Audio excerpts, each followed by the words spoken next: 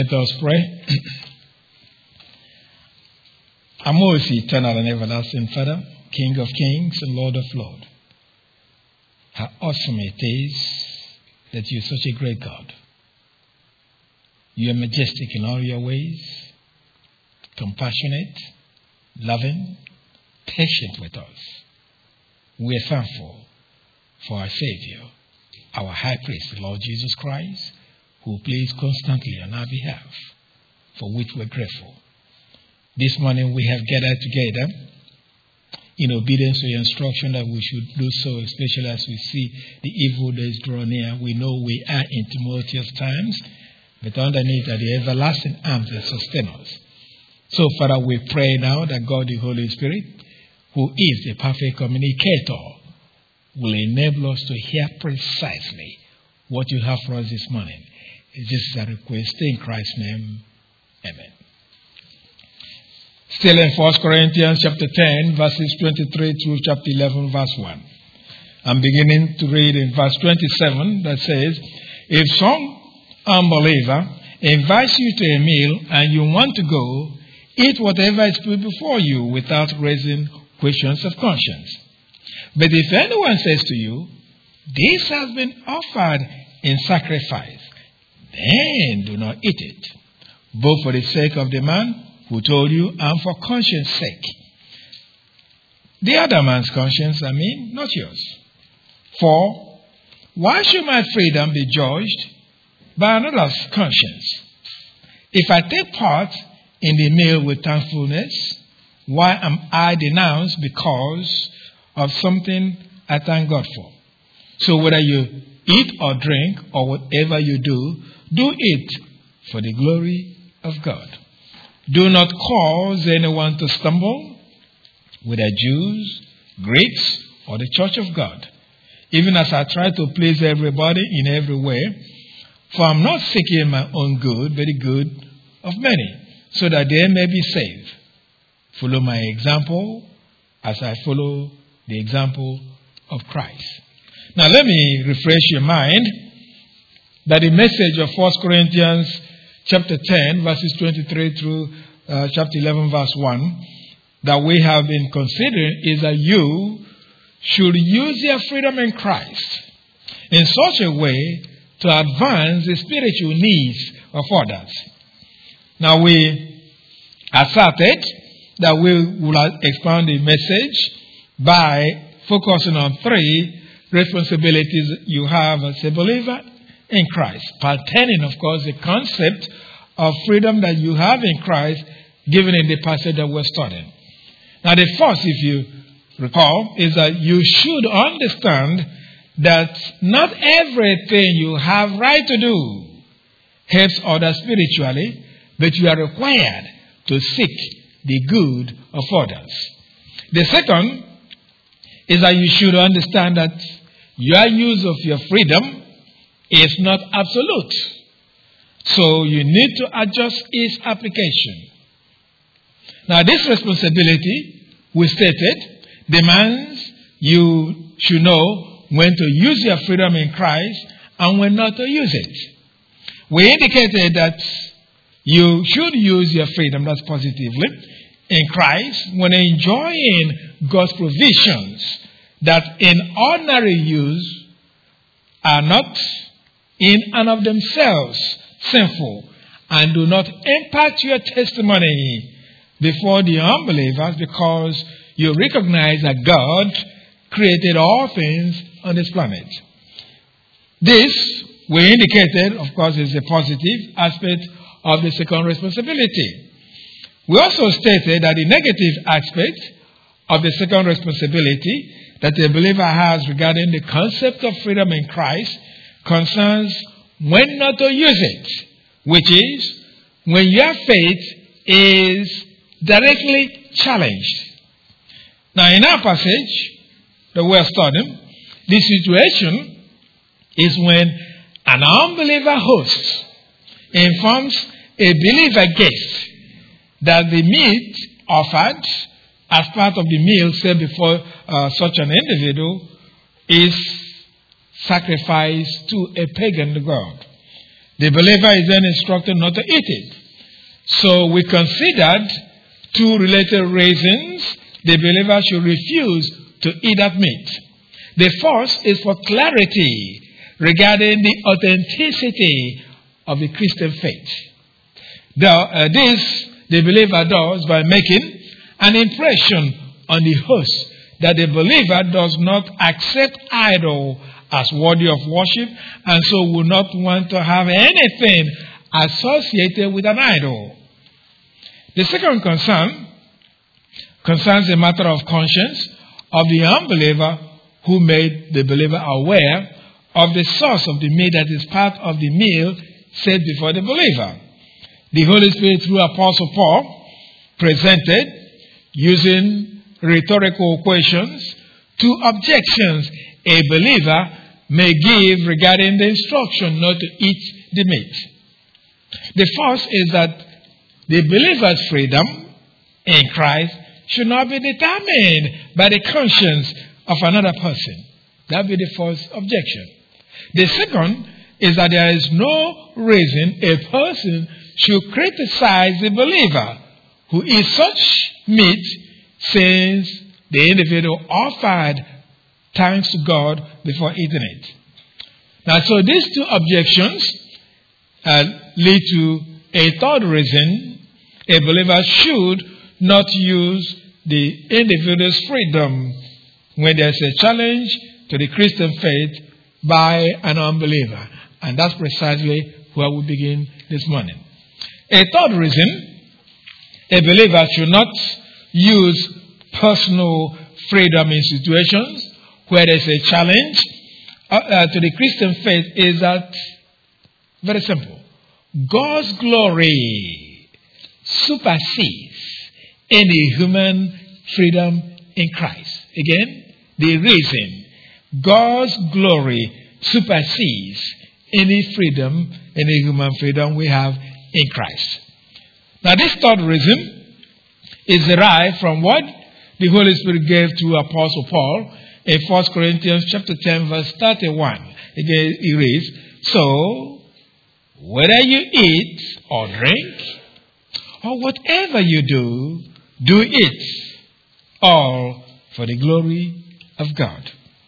Now, it may not be clear that verse 31 supplies a third reason a believer should not consider freedom in Christ as absolute in its application, because the verse seems not to be concerned or really not be connected to the rhetorical questions of verses 29 and 30.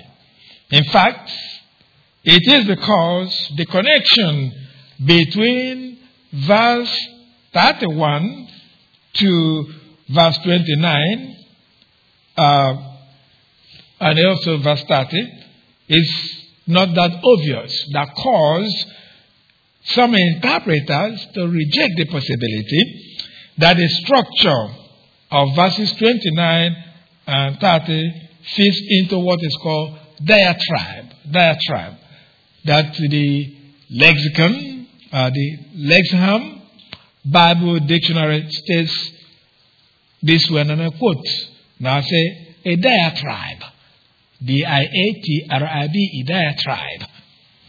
Now, quoting, this is what that really means, according to the Lexham Bible Dictionary. Quote, a Greco-Roman literary style characterized by a question and answer structure used in much literature of the period, including New Testament letters, especially Paul's.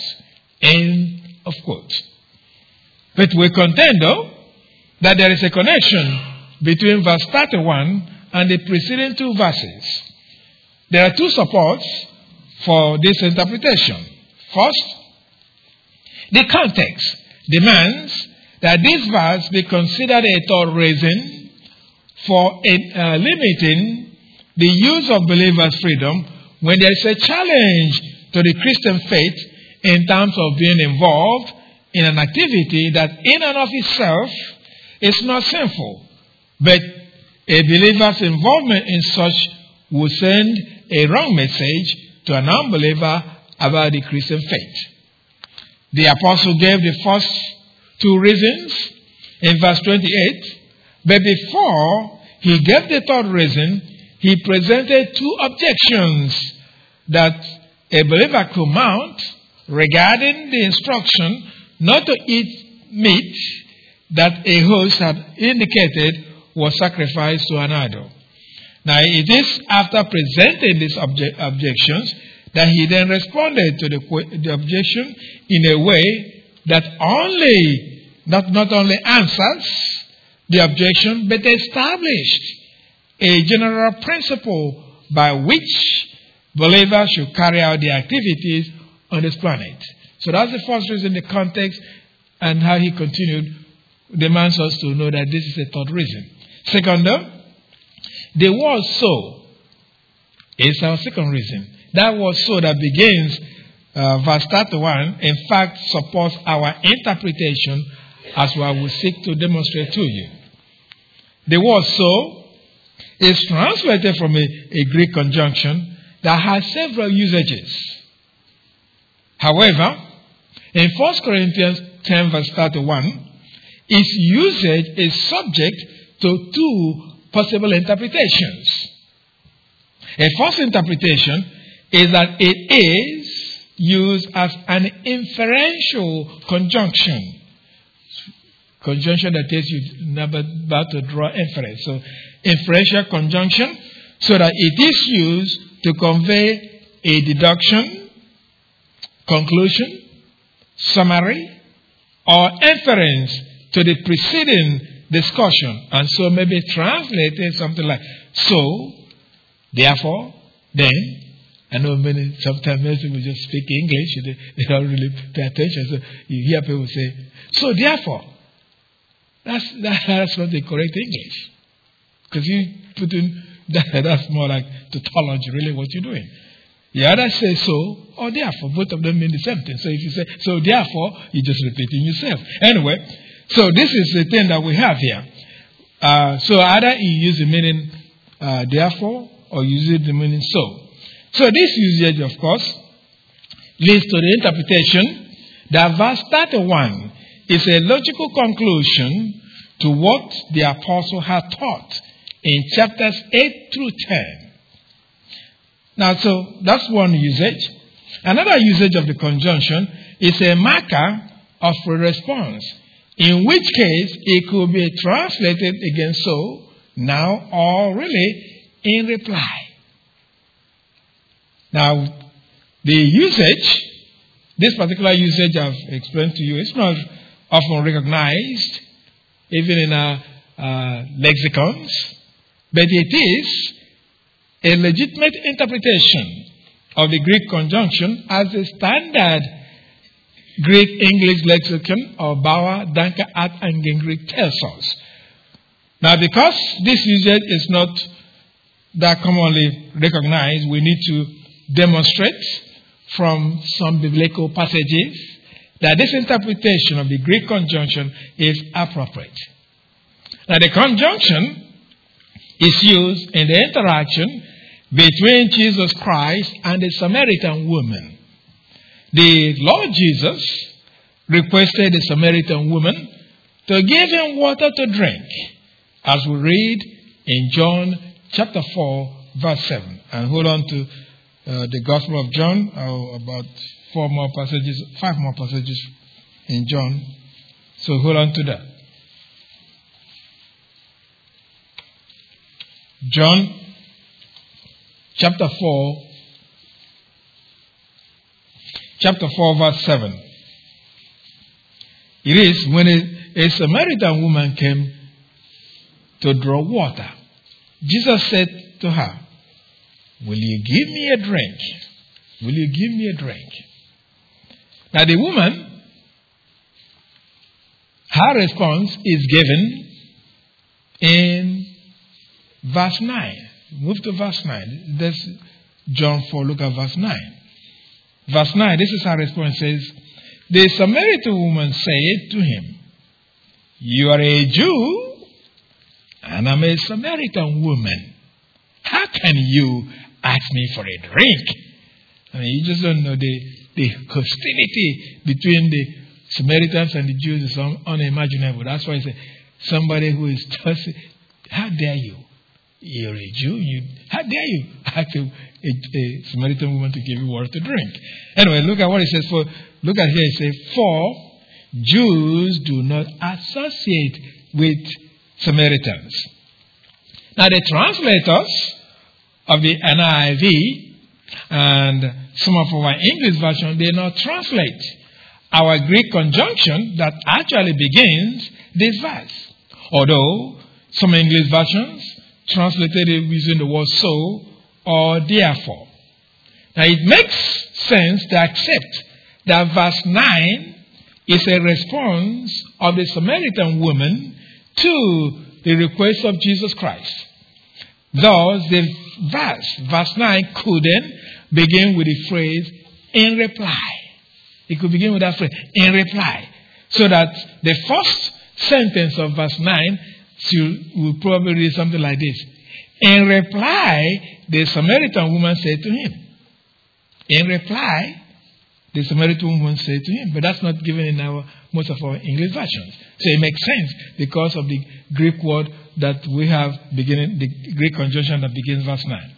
So this may appear, of course, redundant in the English, but it conveys the sense of the Greek word used. Now, another example where our Greek conjunction is used to indicate a response is when a man approached the Lord Jesus to request healing for the son. As we read still in John chapter 4, look at verse 47.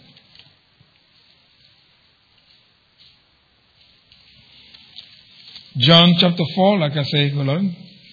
John chapter 4, verse 47.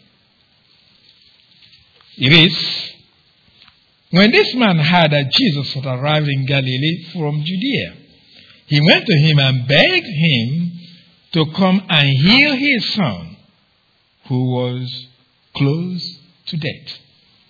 The response of the Lord Jesus Christ is given in the next verse. Look at verse 48. It says, unless you people see miraculous signs and wonders, Jesus told him, you will never believe. Now the translators of the NIV and many of other English versions, they not translate our Greek conjunction that begins the verse. But some did with the word so. Now we cannot be certain whether those who use the word so in their translation use it to indicate a response. Nonetheless, our Greek conjunction is used as a marker of response of Jesus Christ to the unnamed man in verse 48, because he will say, if we translate it from what I've said, in reply, now Jesus told him, unless you people see miraculous signs and wonders. So again, the Greek word conjunction should be translated in response to somewhere to that effect.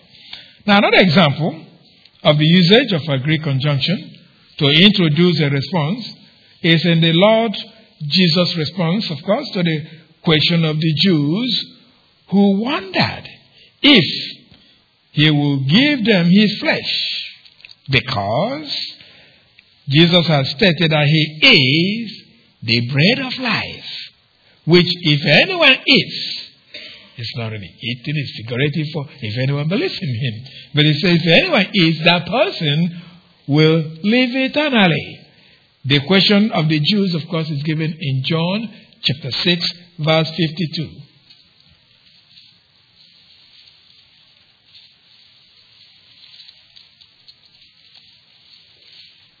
John 6, 52. It is, then the Jews began to argue sharply among themselves. How can this man give us his flesh to eat? See how, they misunderstood what he was telling them. I mean, you don't have enough flesh to give us to eat, so we all get to live forever.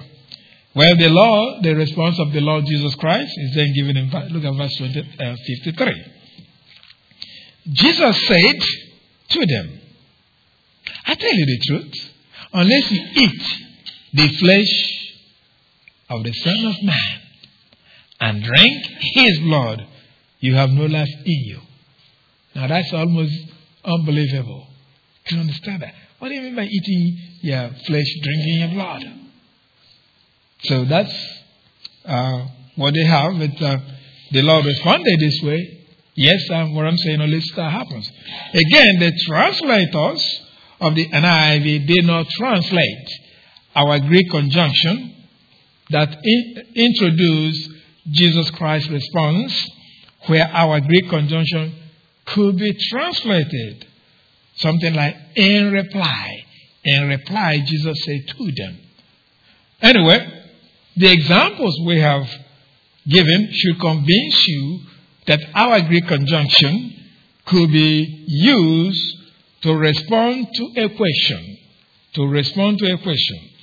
Now, it is likely that the translators of the New Century Version adopted the second usage of our Greek conjunction because they began 1 Corinthians 10 verse 31 with the sentence. This is where the New Century Version begins. It says, the answer is.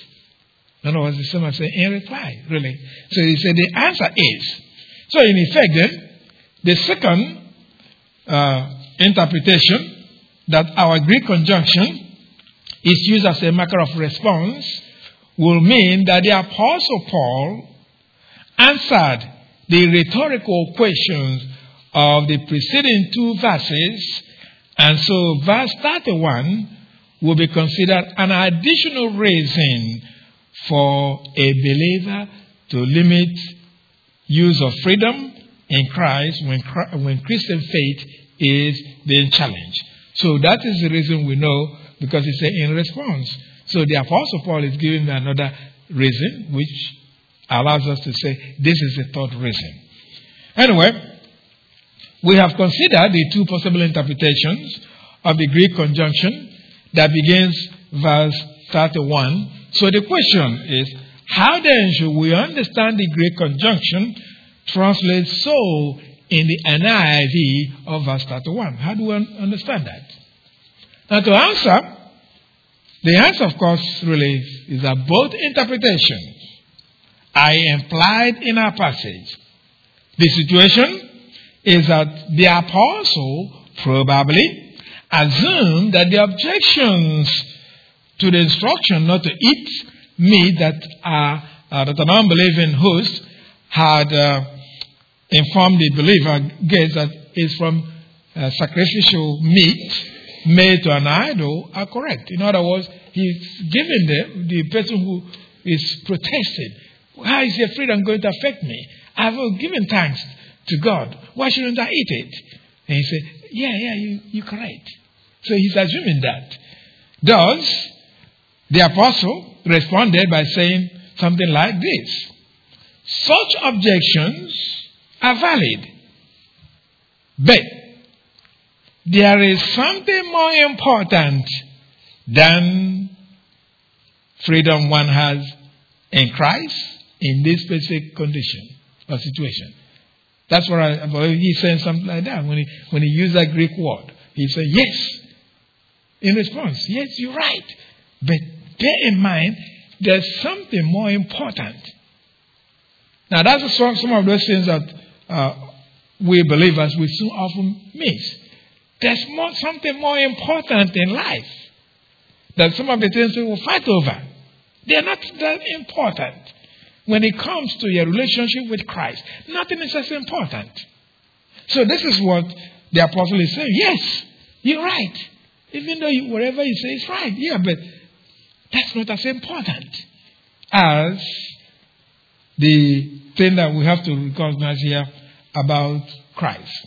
Anyway, this being the case, the conjunction that the apostle began, verse 31, is used not only to supply the third reason for the instruction the Holy Spirit gave to him, but to provide a generalized guideline that should govern every activity of the believer on this planet, since the apostle went from the matter of food and drink to every activity of believers on this planet, as in the sentence of 1 Corinthians chapter 10, verse 31 that we're studying. Look at what he said. Whatever you do.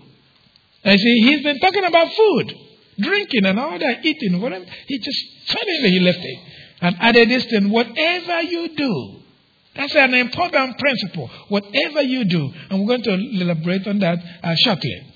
Now, this guideline, though, is to put the glory of God above every other thing on this planet. As given again in that sentence, it says, so whether you eat or drink or whatever you do all for the glory of God. So there are two questions we need to examine. The first is, how should we understand the sentence, whatever you do? The second is, what does the phrase, the glory of God, mean? What does that mean? Now we begin with the first question of how to understand the sentence, whatever you do. Now the range of meaning of the Greek word for AO, translated do, helps us in understanding what the Holy Spirit intended for us in the sentence, whatever you do. The Greek word may mean to produce something material, hence means to make, to manufacture, or to produce. Another meaning of the Greek word is to undertake or do something that brings about an event or a state or a condition. And so it really means something like to do, to cause, to bring about, to accomplish, or to prepare. Now still, another meaning of the Greek word is to carry out an obligation of a moral or social nature. Hence, the Greek word means to keep, to carry out, to practice, or even to commit. Thus, the sentence, whatever you do, is concerned with what a person can undertake, or produce, or carry out. Now, this being the case, the apostle is concerned with every activity of our lives on this planet. I don't care what it is. I'm saying it covers every activity that you and I participate or commit ourselves to on this planet. That's what's involved here. Now, of course, it is impossible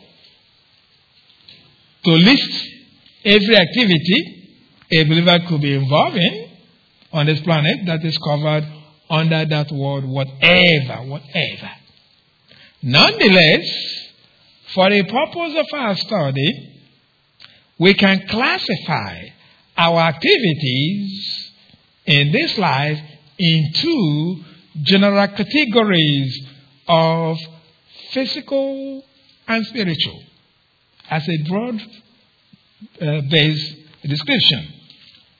Now, physical activities could further be classified into two activities. Activities carried out in the homes and those carried out outside the home. Now, the activities carried out in the home include, but not limited to, cleaning, preparing food, and every activity that is necessary to make living in a home comfortable or enjoyable. Now, added to these are two important activities of raising children and doing marriage. That's what I said. Raising children and doing marriage. And now, some of you, I know some of you listen intensively, because when I talk to some of you, I understand that. You pick up those words. Yeah, I know. So if you're one of those that pick up and you say, what do you mean by doing marriage? Well, let me answer before you ask me during my rounds around with you. Anyway, now when I use the expression doing marriage, I mean primarily two things. Primarily. This is another one I add to it, but primarily two things. I mean, the first is the daily interaction of the husband and wife with each other. That's the first part. And the other is sexual relationship between them, as the Holy Spirit communicated to Apostle Paul in the 7th chapter of 1 Corinthians that we studied in detail. So, doing marriage also involves the responsibilities of the husband and wife. In effect, there is the responsibility of a wife submitting to the husband. That's part of the doing marriage. And the husband loving and ruling the wife. Part of that doing marriage. So the activities carried out then outside the home include, but not limited, to work that may involve producing something, governing others, and entertainment. Now anyway, we have given a summary of physical activities of a believer that are included in the word whatever of the sentence, whatever you do. Now the problem that we must contend with in this sentence is how to be involved in these activities to satisfy the instruction of 1 Corinthians 10:31. We say, do it all for the glory of God. Do it all for the glory of God. Now, but before we get to that, let us focus our attention on the activities that are spiritual in nature. Now, spiritual activities of believers are easier to list than the physical activities of the believer. That is just much easier, because the Bible gives us an easy way to do that.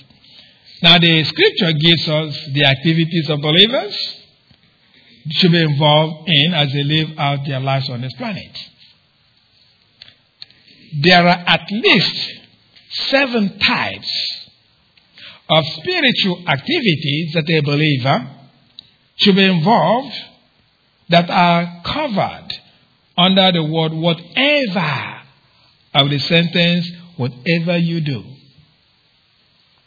The early church provided us with 4 activities that believers should jointly be involved with or should carry out. And I'm referring to the activities stated in Acts chapter 2, verse 42.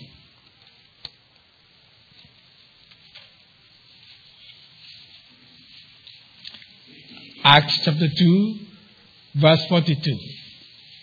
These are some of the activities from the early church. So they provided us 4 of the 7 I mentioned. I'm going to be mentioned anyway. Acts chapter 2, verse 42 reads, they devoted themselves to the apostles' teaching and to the fellowship, to the breaking of bread and to prayer. Now, as we have stated, there are 4 activities of the early church that every believer, as part of the Christian community, should be involved with. Now, notice what I said, should be involved with. The first is the foundation of every other thing. It is the studying of the Word of God under the teaching of gifted teachers of the church with authority to do so.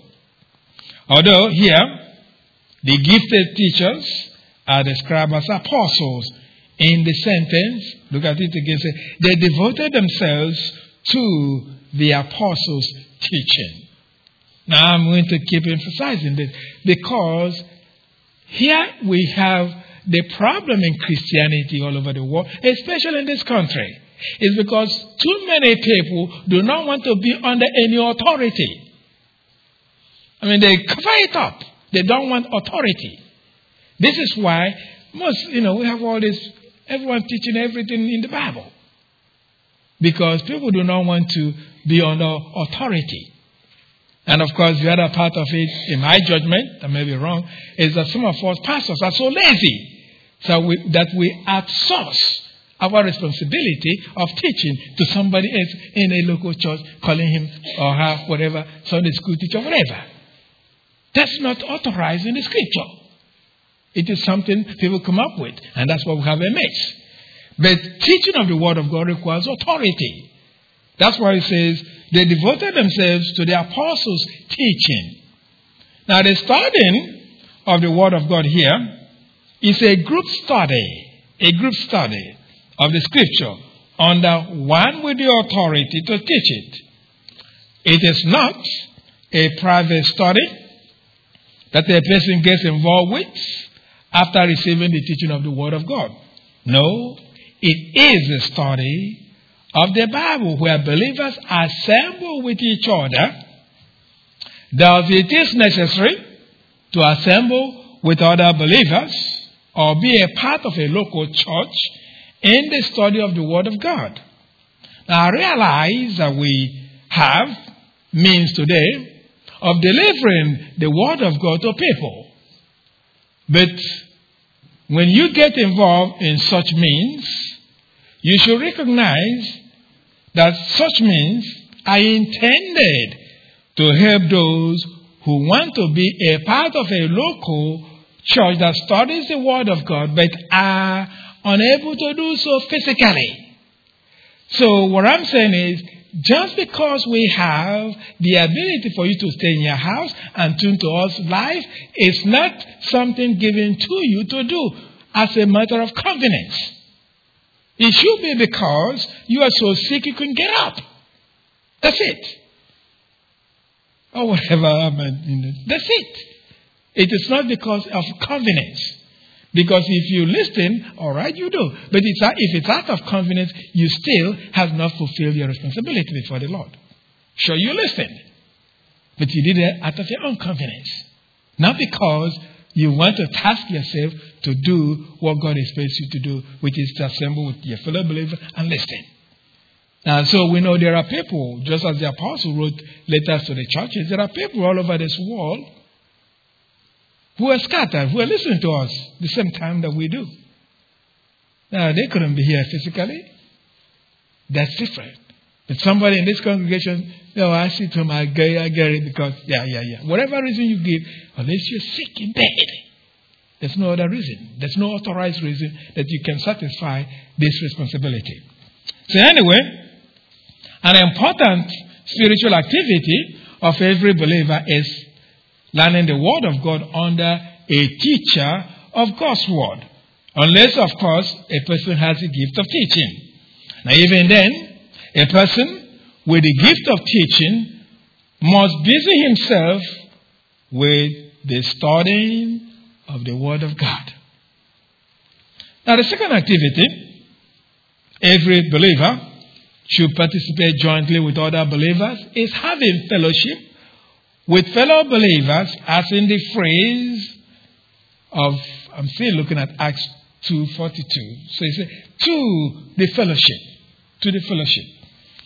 Now the word fellowship is translated from a Greek word that here has the sense of participation, fellowship. That is, the act of sharing in the activities or privileges of an intimate association or a group. Now this word reminds us again of the reason we should assemble together with fellow believers in a local church where possible. Now, fellowship here refers to spiritual fellowship in which there is a real sense of connection between believers that will involve in sharing even material things with fellow believers. Now, I try many ways to get us to begin to think about what I'm talking about, that we are not, in many cases, we are not really. This is a phenomenal group of believers, but one of our Achilles heel is this idea we don't interact as we should. And part of it is, some of you, as I've said, you come here 30 seconds before I start. You come here, enough time to talk with other believers. Because I know once we finish, everyone is hungry, you want to go. I understand that. Come here in time. Interact with other believers. That's part of this fellowship. Now, if you just come here, just 10 seconds before I start, and you listen and go home, you are not fulfilling this responsibility completely. That's that fellowship. It's missing, and we should be involved in it as part of the activities if we're going to do whatever we do to the glory of God.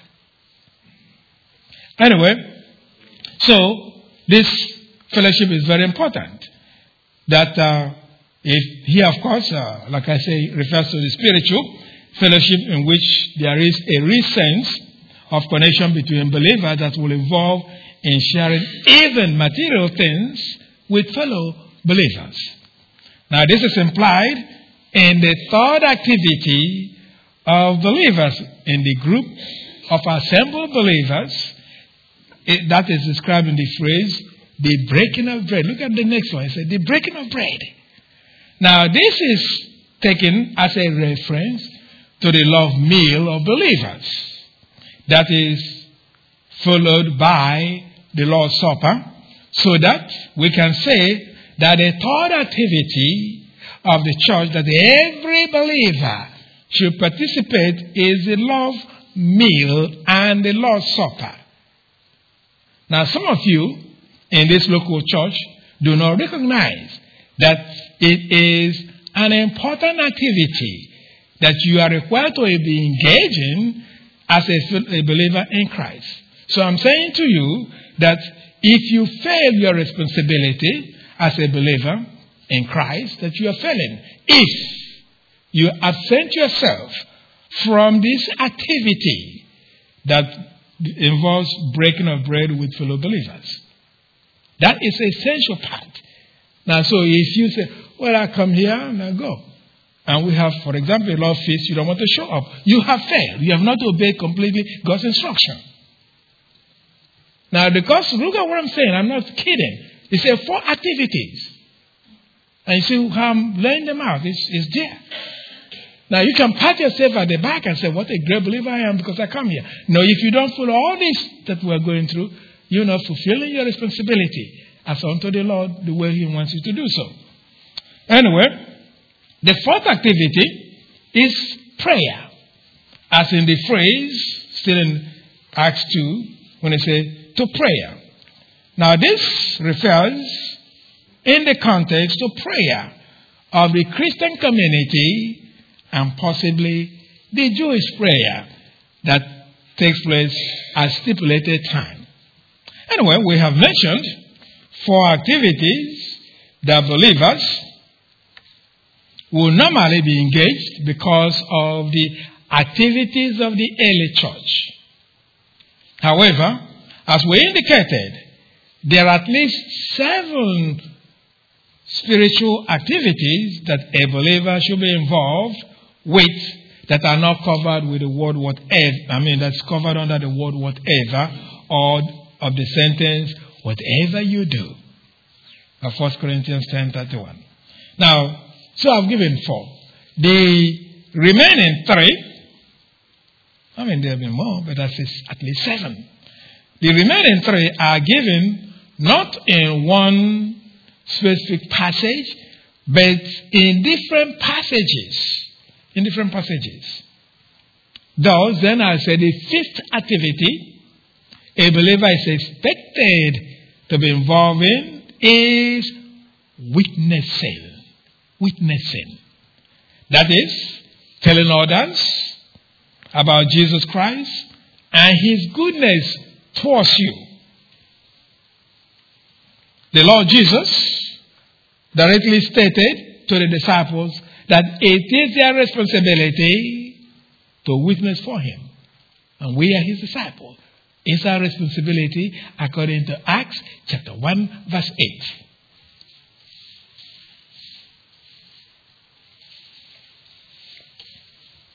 Acts chapter 1 verse 8. It is,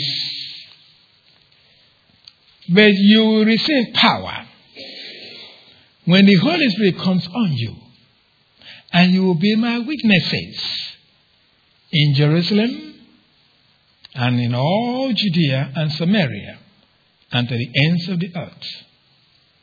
Now, to be a witness for Christ means you talk about what He did.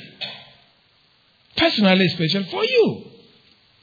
Now, this is one of those things where I'm a firm believer in experiential Christianity. Something you learn by experience, you don't forget.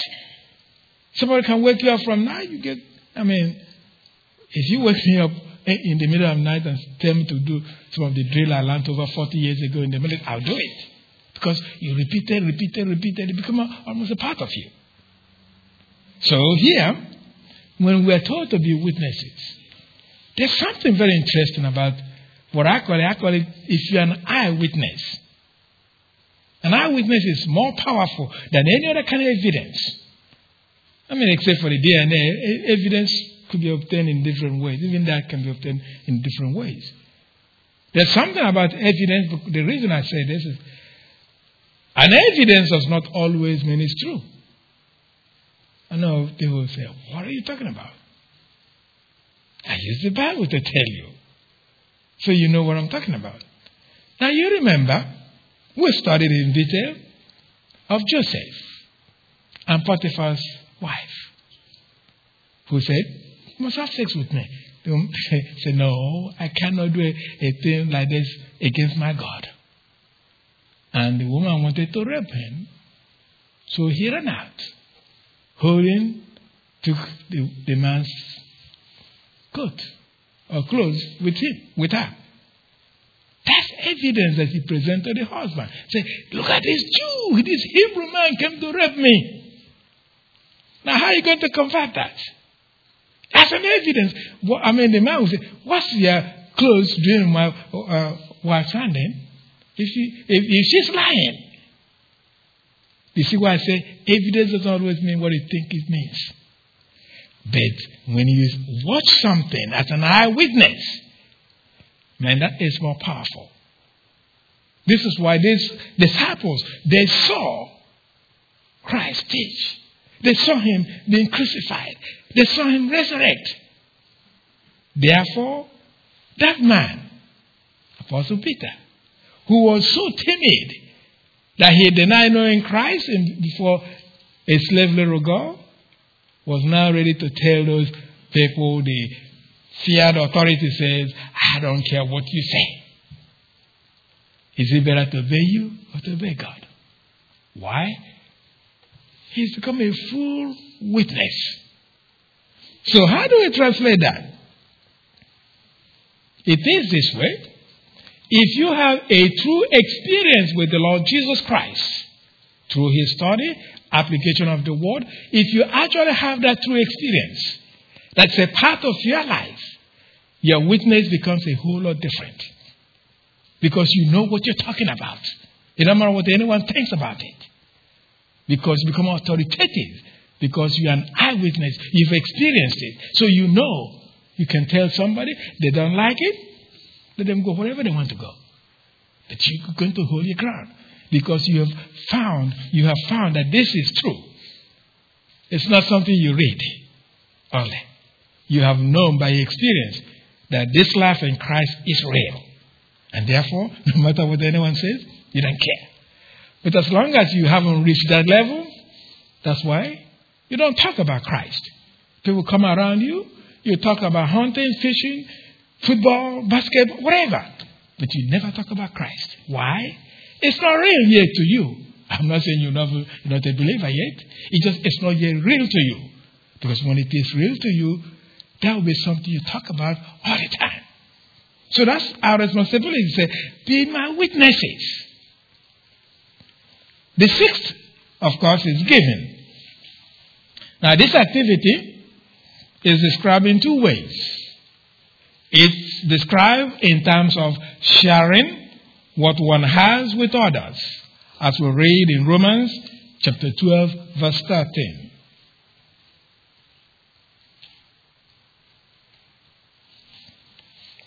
Romans chapter 12, verse 13.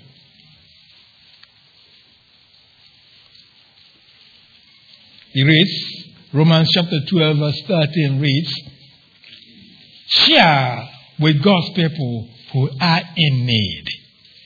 Practice hospitality. Now, it is this kind of giving that led to the instruction given to the Corinthians about their giving to help believers in Jerusalem, as we read in 1 Corinthians chapter 16, verse 2.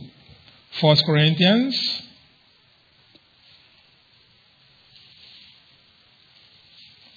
chapter 16, verse 2. It reads, on the first day of every week, each one of you should set aside a sum of money in keeping with his income, saving it up so that when I come, no collection will have to be made. So that's part of giving, of showing hospitality and supporting other believers who are in need. Now, giving is also described in terms of the support of the ministry and those in the ministry of the Word of God, as we read in Galatians chapter 6, verse 6.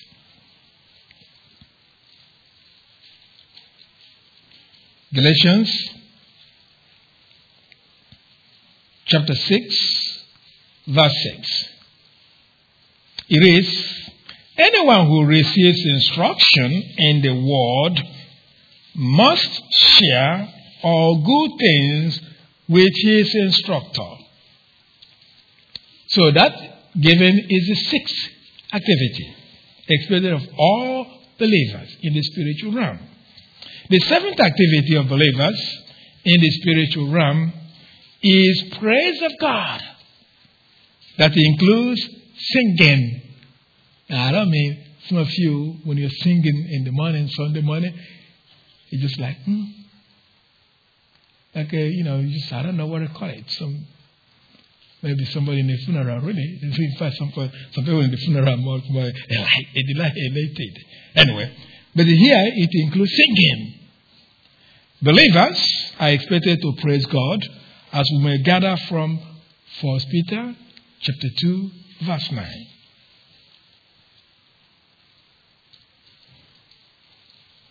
First Peter chapter 2, verse 9.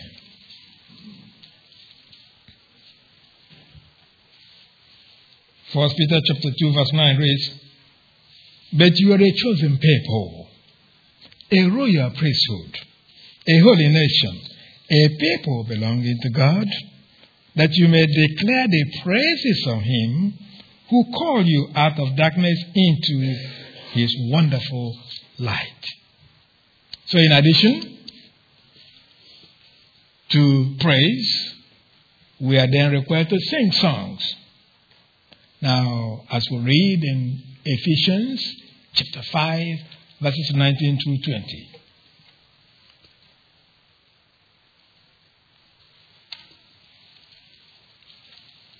Now, I don't knock on people having all kind of emotional display with singing. That I don't knock that. But that is not really some of the songs that the Lord expects from believers per se. Because some of these songs are intended to teach us. And they are not easy to sing in terms of appealing to our emotions per se. Now look at what it says. It says here, speak to one another with psalms hymns and spiritual songs. Sing and make music in your heart to the Lord. Always giving thanks to God the Father for everything in the name of our Lord Jesus Christ. So anyway, we have mentioned some of the activities that believers are expected to be involved in as part of what is meant by the word, whatever of the sentence, whatever you do. So this brings us to the second question that we need to consider. That is, what does the phrase of 1 Corinthians 10 verse 31, the glory of God, what does that phrase mean? Now the question, really to answer that question, we need to answer another question first. So the question we need first to answer is, what is glory? What is glory? So that's the first thing. Well, the word glory, the way we do that is look at the Greek word used. The word glory is translated from a Greek word that means honor, prestige. That's what meaning, honor, prestige. As it is used in Jesus' teaching in John chapter 7 verse 18.